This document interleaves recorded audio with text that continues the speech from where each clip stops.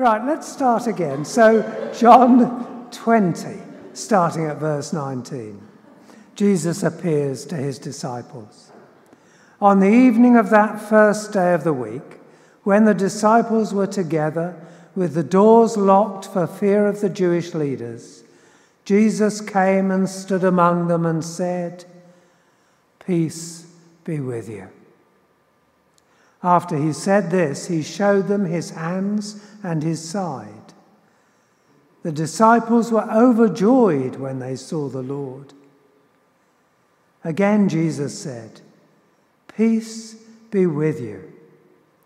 As the Father has sent me, I am sending you." And with that he breathed on them and said, "Receive the Holy Spirit. If you forgive anyone's sins, their sins are forgiven. If you do not forgive them, they are not forgiven." Now Thomas, also known as Didymus, one of the 12, was not with the disciples when Jesus came. So the other disciples told him, "We have seen the Lord." But he said to them, "Unless I see the nail marks in his hands and put my finger where the nails were and put my hand into his side, I will not believe." A week later, his disciples were in the house again, and Thomas was with them. Though the doors were locked, Jesus came and stood among them and said, "Peace be with you." Then he said to Thomas, "Put your finger here. See my hands. Reach out your hand and put it into my side. Stop doubting and believe." Thomas said to him, "My Lord and my God." Then Jesus told him, "Because you have seen me, you have believed. Blessed are those who have not seen and yet have believed." Jesus performed many other signs in the presence of his disciples, which are not recorded in this book. But these are written that you may believe that Jesus is the Messiah, the Son of God, and that by believing you may have life in his name. This is the word of the Lord. Thanks be to God. Amen.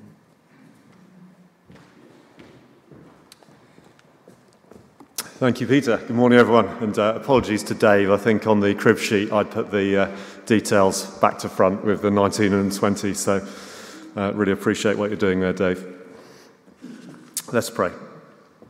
Father God, we thank you for your life-giving word, and thank you for this message of life.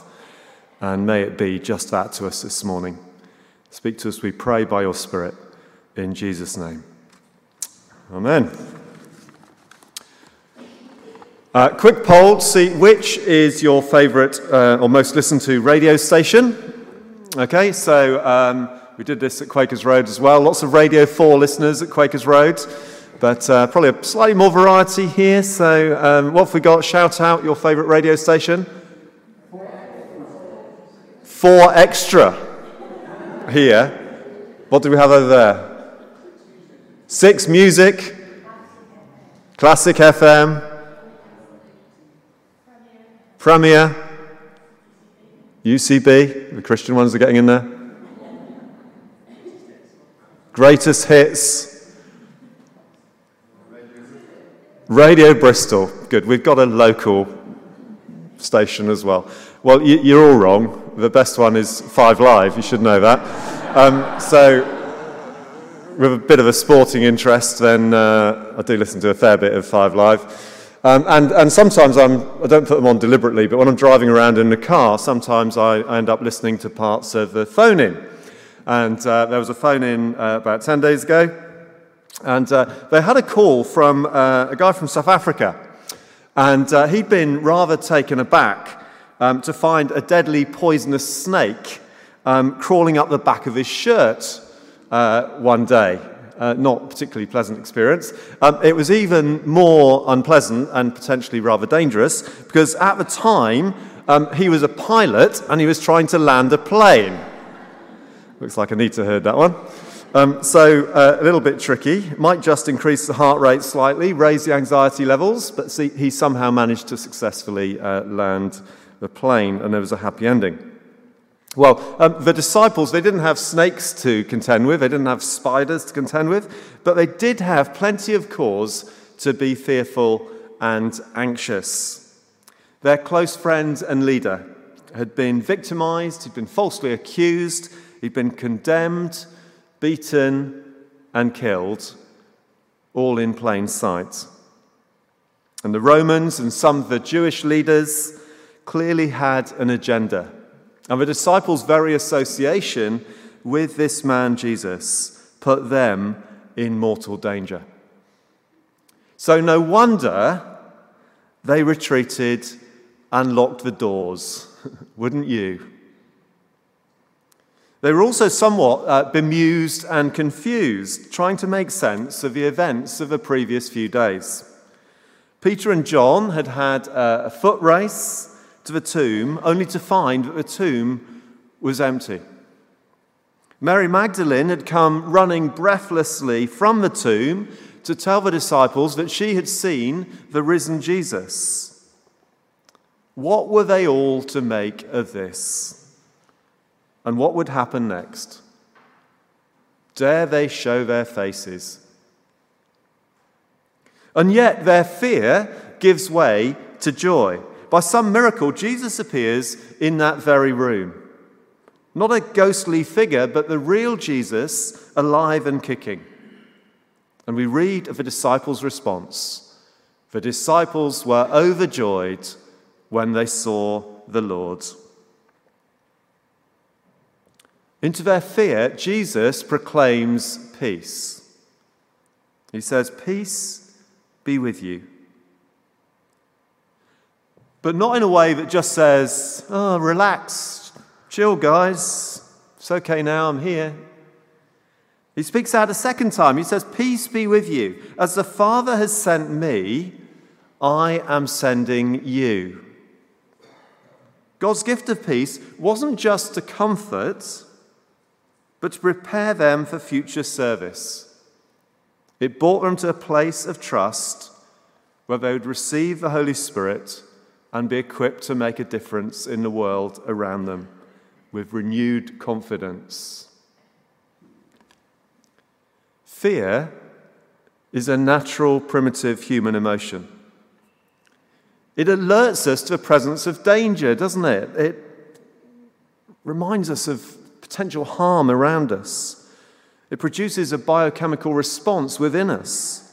There's nothing wrong with experiencing fear. It's what we do with it that matters. We can be paralyzed with fear, or it can provoke us to action. And I don't know what you're fearful of today. We might be fearful of what the future holds. We might be fearful for our children's futures. We might be fearful of dying. Maybe we're fearful of failure, fearful of being made to look a fool, scared of what others might think of us. All very natural concerns. But God says to us in Christ, "Peace be with you. Receive the Holy Spirit." I love the sentiment of the song we're going to sing immediately after this sermon. "I'm no longer a slave to fear. I am a child of God." I'm no longer a slave to fear. I am a child of God. Because God brings transformation as we submit to him and to his purposes. And as in the case of the disciples, we find that fear can be replaced by joy and peace. But fear has a twin, doubt. And we see it here in the response of Thomas, who's been rather harshly saddled with the moniker Doubting Thomas. We all have doubts, don't we? Perhaps fleeting doubts, perhaps more deep-rooted. But for Thomas, because of this one quite understandable hesitation to believe, he's gone down in history as doubting Thomas.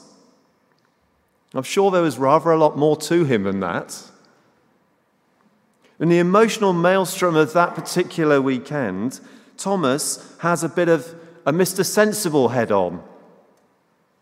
Surely his friends are suffering a bit with delirium. They're claiming that Jesus has come back to life and joined them for a cozy chat in a locked room, and it's all just a bit too far-fetched for him. After all, dead men don't rise, especially those who've been subject to crucifixion by the Romans. He's prepared to believe, he just wants a bit of solid evidence, and who can blame him? But a week later, his doubts are answered, and he too hears those reassuring words, "Peace be with you." And he responds in awe, "My Lord and my God." The doors were still locked, but his eyes had been opened. Doubts, like fear, can hold us back and leave us immobilized, unwilling to move forward, agnostic, sitting on the fence, doubting God's love for us, doubting his purposes for our life, doubting his promises, doubting his power to transform us. But in doubt, we're called to express faith. And the writer to Hebrews sums it up really well. You've got a wonderful chapter in Hebrews chapter 11, which begins with these words. Faith is being sure of what you hope for and certain of what you cannot see.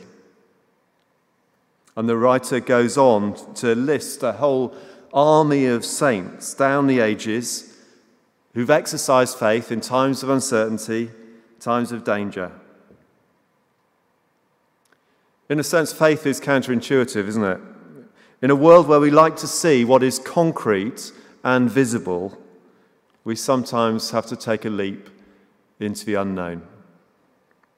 I know I've found over the years that when I'm in situations where doubt creeps in and faith is uncertain, what I do know of God and have experienced of him is enough to help me push through and keep trusting when the road seems uncertain.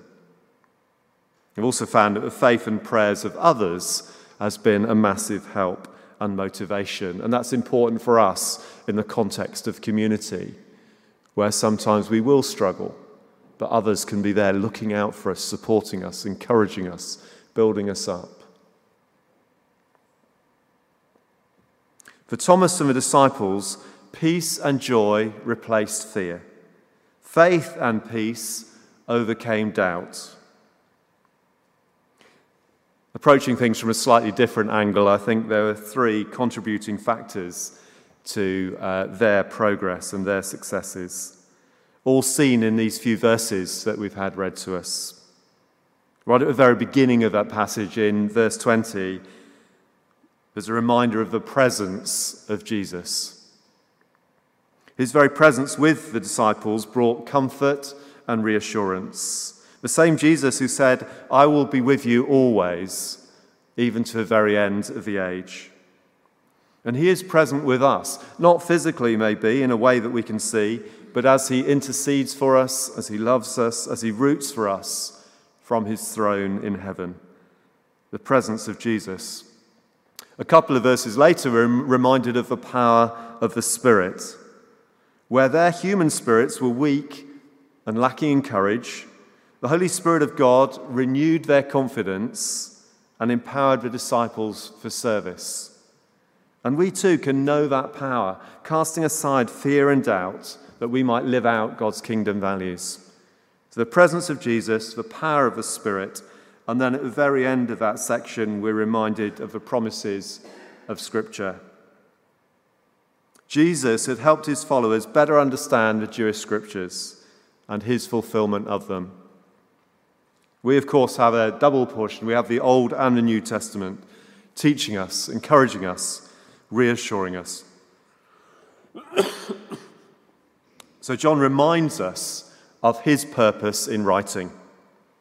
He says, "These are written that you may believe that Jesus is the Messiah, the Son of God, and that by believing you may have life in his name."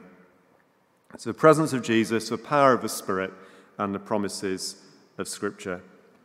The disciples, once paralyzed by fear and doubt, became men and women of faith and boldness, a true resurrection people. Acts tells their story, and we live that story today.